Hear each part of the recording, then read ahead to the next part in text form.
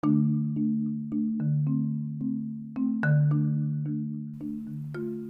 everybody, so I decided to release an extra chapter. Today, we are reading Chapter 10 of the Chronicles of Narnia, Book 1, The Magicians Nephew. Chapter 10 is called The First Joke and Other Manners. Chapter 10, The First Joke and Other Manners. It was of course the lion's voice.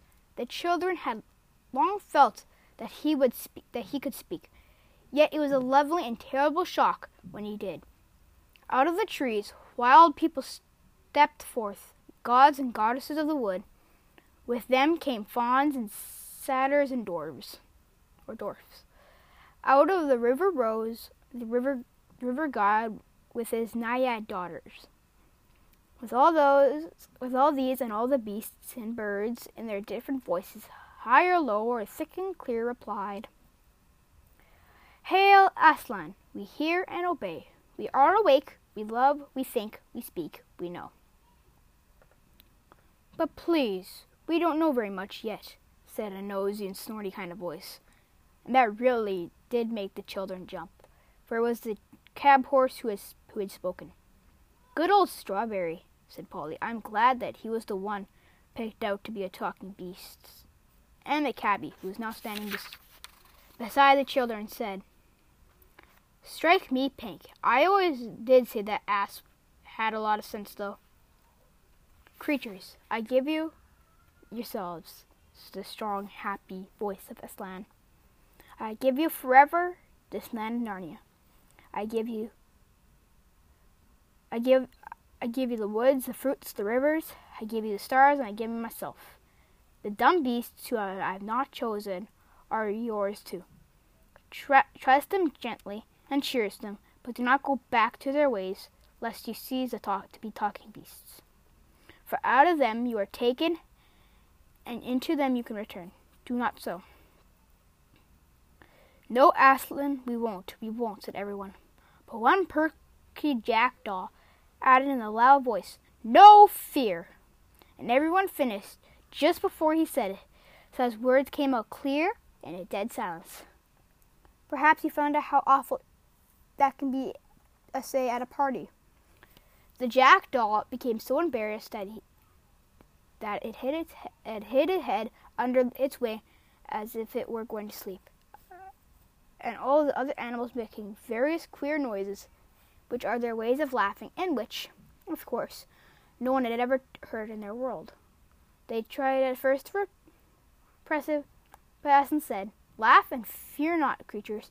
Now that you are no longer dumb and witless, you need not always to be grave, for jokes, as well as justice, come in speech." They all let themselves go, and there was such merriment that the jackdaw himself plucked up the courage again, and perched on the cab horse again, between its ears, clapping its wings, and said, "Aslan, Aslan, have I made the first joke? Will everybody always be told how I made the first joke?" "No, little friend," said the lion, "you have not made the first joke. You have only been the first joke." And everyone laughed more than ever. But the jackdaw didn't mind, and laughed just as loud till the horse shook its head, and the jackdaw lost its balance and fell off, but remembered its wings. They were still new to it before it reached the ground. "And now," said Aslan, "Narnia is established. We must take thoughts of keeping it safe. I will call you to my council. Come hither to me, you ask the dwarf chief, and you the river god, and you oak, and the he owl, and both the ravens and the bull elephant. We must talk together, for this world has not 5 hours old, and evil has yet entered it." The creatures that he had named came forward, and he turned away eastward with them. The others began talking, saying things. "What did he say?" entered the world. "An evil." "What's an evil?" "No, he didn't say an evil. He said a weevil." "Well, what's that?" "Look here," said Polly to Diggory to Polly. "I've got to go after him, Aslan. I mean the lion. I must speak to him." Do you think we can? said Polly. I wouldn't dare. I've got to, said Diggory. It's about Mother. If anyone could give me something good that would do her good, it would be him. I'll come along with you, said the cabbie. I like the looks of him. I don't reckon those other beasts would go for us. And I want a word with old Strawberry. So all three of them stepped up boldly, or as boldly as they could, toward the assembly of animals. The creatures were so busy talking to one another and making friends they didn't notice the three humans until they were very close, or nor did they hear Uncle Andrew, who was standing, trembling in his button boots a good way off, and shouting, but by no means at the top of the voice. Diggory, Diggory, come back at once when you're told. I forbid you to go a step further. When they at last were right in among the animals all stopped talking and stared at them. Well, said the he-beaver at last, what in the name of a slang are these? Please, said Diggory in a rather breathless voice. When a rabbit said, they're kind of large. Lettuce. That's my belief. No, we're not. Honestly, we're not, said Polly. We're not at all nice to eat. There, said the mole. They can talk. Who ever heard of a talking lettuce? Perhaps they are, the second joke, suggested the jackdaw. A panther, which had been washing its face, stopped for a moment to say, well, if they are, they're nothing like so good like the first one. At least, I don't see anything funny about them. It yawned and went on with its wash. Oh, please, said Diggory, I'm in such a hurry. I want to see the lion. And all this time, the cabbie had been trying to catch Strawberry's eye. Now he did. Now, Strawberry, old boy, you know me. You ain't going to stand there and say if you don't know me. Well, what's that thing talking about, horse? Said several voices. Well, said Strawberry very slowly, I don't exactly know. I think most of us don't know much about anything yet. But I've had a sort of idea I've been a thing like this before. I've had a feeling I've lived somewhere else before, or something else, before Aslan woke us all up a few minutes ago. It's all very muddled, like a dream. But there were things like these three might in the dream. What, said the cabbie? Not know me?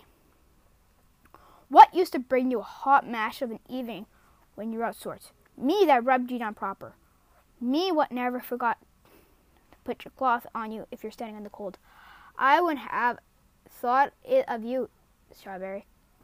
It does begin to come back, said the horse thoughtfully. Yes, let me think now. Let me think. Yes, you used to tie me to the horrid black thing around me and hit me to make me run. However far I ran this black thing, that always becoming a rattle behind me. We add our living to earn. See, said the cabbie. Yours the same as mine. If there had been no work, no whip, there'd have been no stable, no hay, no mash, no oats. For you did get a taste of oats when I could afford them, which no one can deny. Oats? Said the horse, pricking up his ears. Yes, I remember something about that. Yes, I remember more and more and more. You were always sitting up somewhere behind, and I was always running in front, pulling you and the black thing. I know I did all the work. Summer, I grant you, said Cabby. Ought work for you and a cool seat for me. But what about winter, old boy, when you were keeping yourself warm, when I was sitting up there with my feet like ice, and my nose fair pinched off me with the wind, and my hands that numb I could hardly hold the reins. It was a hard, cruel country, said Strawberry. There is no grass, no all hard stones. True, too true, mate, too true, said the cabby. A hard world it was. I did say those paving stones weren't fair on my ass, but that's London. That is. It didn't like it no more what you did. You were a country ass, and I was a country man. You used to sing in the choir, I did. down at home, but there wasn't a living for me there. Oh, please, please, said Diggory. Can we get on? The lion's getting farther and farther away, and I want you to speak to them so dreadfully badly. Look here, Strawberry, said the cabby. This young gentleman has something on his mind that he wants to talk about to the lion about. Him you call a slan.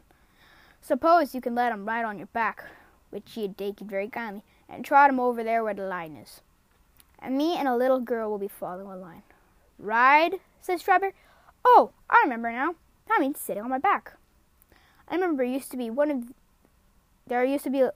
a little one of you two-leggers who used to do that long ago. We used to have little hard square lumps of some white stuff that he gave me. Oh, they tasted so wonderful, sweeter than grass. Ah, that'd be sugar, said the cabby. Please, Strawberry, begged Diggory. Do get me up and take me to a slan. Well, I don't mind, said the horse. Not for once in a way. Up you get. Good old Strawberry, said the cabby. Here, young un, I'll give you a lift. Digger was soon on Strawberry's back, and quite comfortable, for he had ridden bareback before on his own pony. Now, do gee up, Strawberry, he said. Well, you don't happen to have a bit of that white stuff about you, I suppose, said the horse. Well, I'm afraid I haven't, said Diggory. Well, it can't be helped, said Strawberry, and off they went. At that moment, a large bulldog, who had been sniffing very hard, said, Well, isn't there another of these queer creatures over here, beside the river, under the trees? Then all the animals looked and saw Uncle Andrew, standing very still among the rhododendrons, and hoping he still wouldn't be noticed. Come on, said several voices. Let's go and find out. So while Strawberry was briskly trotting away with Diggory in one direction, and Polly and the cabby were following on foot, most of the creatures rushed towards Uncle Andrew with roars, barks, grunts, and various noises of cheerful interest. We must now go back a bit and explain what the whole scene looked like from Uncle Andrew's point of view. It had not made at all the same impression on him as on the cabby and the children, for what you see and hear depends a good deal on where you're standing, and it also depends what sort of person you are. Ever since the animals first appeared, Uncle Andrew had been shrinking further and further back into the thicket. He watched them very hard, of course, but he wasn't really interested in seeing what they were doing, only in seeing whether they were going to make a rush at him. Like the witch, he was dreadfully practical. He simply didn't notice that Aslan was choosing one pair of every kind of beast. All he saw, or thought he saw,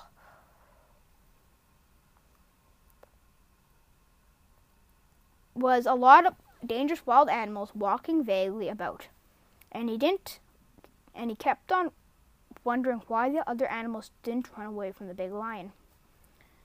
When the great moment came and the beast spoke, he missed the whole point, for a rather interesting reason. When the lion first began singing, long ago, when it was quite dark, he had realized that the noise in the song he had disliked very much. He made him think and feel things he did not want to think and feel. Then, when the sun rose, and he saw that the singer was a lion, only a lion, he said to himself, he tried his hardest to make believe, and that he wasn't singing and never had been singing, only roaring as any lion might in a zoo in our old world. Of course it can't really have been singing, he thought. I must have imagined it, or have I been letting my nerves get out of order? Who ever heard of a lion singing? And the longer and more beautiful the lion sang, the harder Uncle Andrew tried to make himself believe that he can hear nothing but roaring. Now the trouble about trying to make yourself stupider than you actually are is that you very often succeed. Uncle Andrew did. He soon did hear nothing but roaring in Aslan's song. Soon he couldn't have heard anything else if he had wanted to. And at last, when the lion spoke and said, "Narnia, wake," he didn't hear any words. He heard only a snarl. When the beast spoke in answer, he heard only barkings, growlings, bangs, and howlings. And when they laughed, well, you can imagine, that was worse for Uncle Andrew. It didn't happen yet. Such a horrid, bloodthirsty din of hungry brutes he had never heard in his life. Then, to his utter rage and horror, he saw the other 3 humans actually walking out into the open to meet the animals. The fools, he said to himself.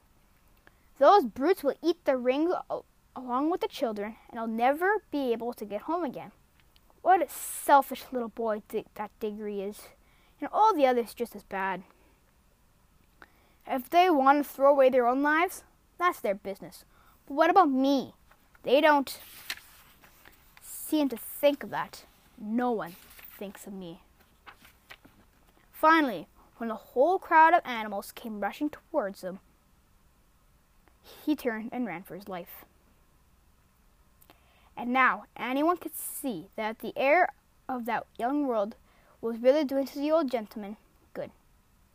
In London, he had been far too old to run, but now he ran at speed, which he could have made him certain to win the 100-yard race at any prep school in England. His coattails flying out behind him were a fine sight, but of course it was no use. Many animals behind him were the swift ones, and it was first run that they had ever taken in their lives, and they were all longing to see their new muscles. After him! After him, they shouted. Perhaps he's at Neville. Tally-ho, tunt-away, cut him off, round him up, keep it up, hurrah. In a very few minutes, some of them got ahead of him. They lined up in a row and barred his way. The others hemmed them from behind. Wherever he looked, he saw terrors. Antlers of great elks and the huge face of an elephant were over him. Heavy, serious-minded bears and boars grunted behind him. Cool-looking leopards and panthers with sarcastic faces, he thought, stared at him and waved their tails. What struck him most of all was the number of open mouths. The animals had really opened their mouths to pant. He thought they had opened their mouths to eat him. Uncle Andrew stood trembling and swaying his way in that. He never liked animals at the best of time, being usually rather afraid of them. And of course, years of doing cruel experience on animals made him hate and fear them far more. Now, sir, said the bulldog in his businesslike way, are you animal, vegetable, or mineral? That was what it really said, but Uncle Andrew heard was growl. That is the end of chapter 10. I hope you enjoyed.